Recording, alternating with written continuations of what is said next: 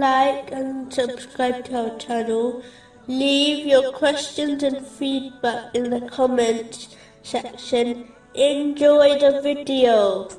Moving on to chapter 20, verse 9. And has the story of Moses reached you? This verse indicates the importance of truly reflecting on the stories and teachings of Islam.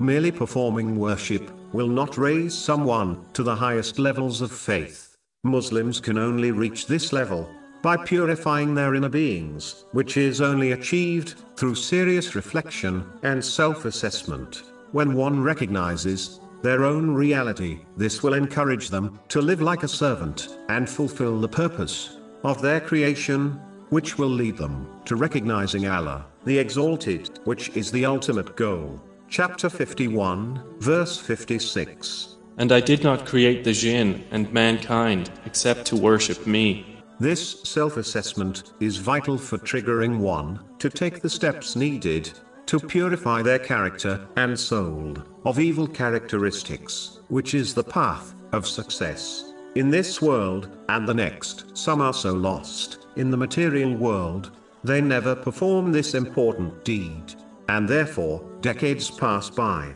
without them changing one single bit. Muslims must use the time of strength they have been given in order to self-assess and change for the better before they reach the final stage of weakness, when they will desire to change but will not possess the intelligence or strength to do so.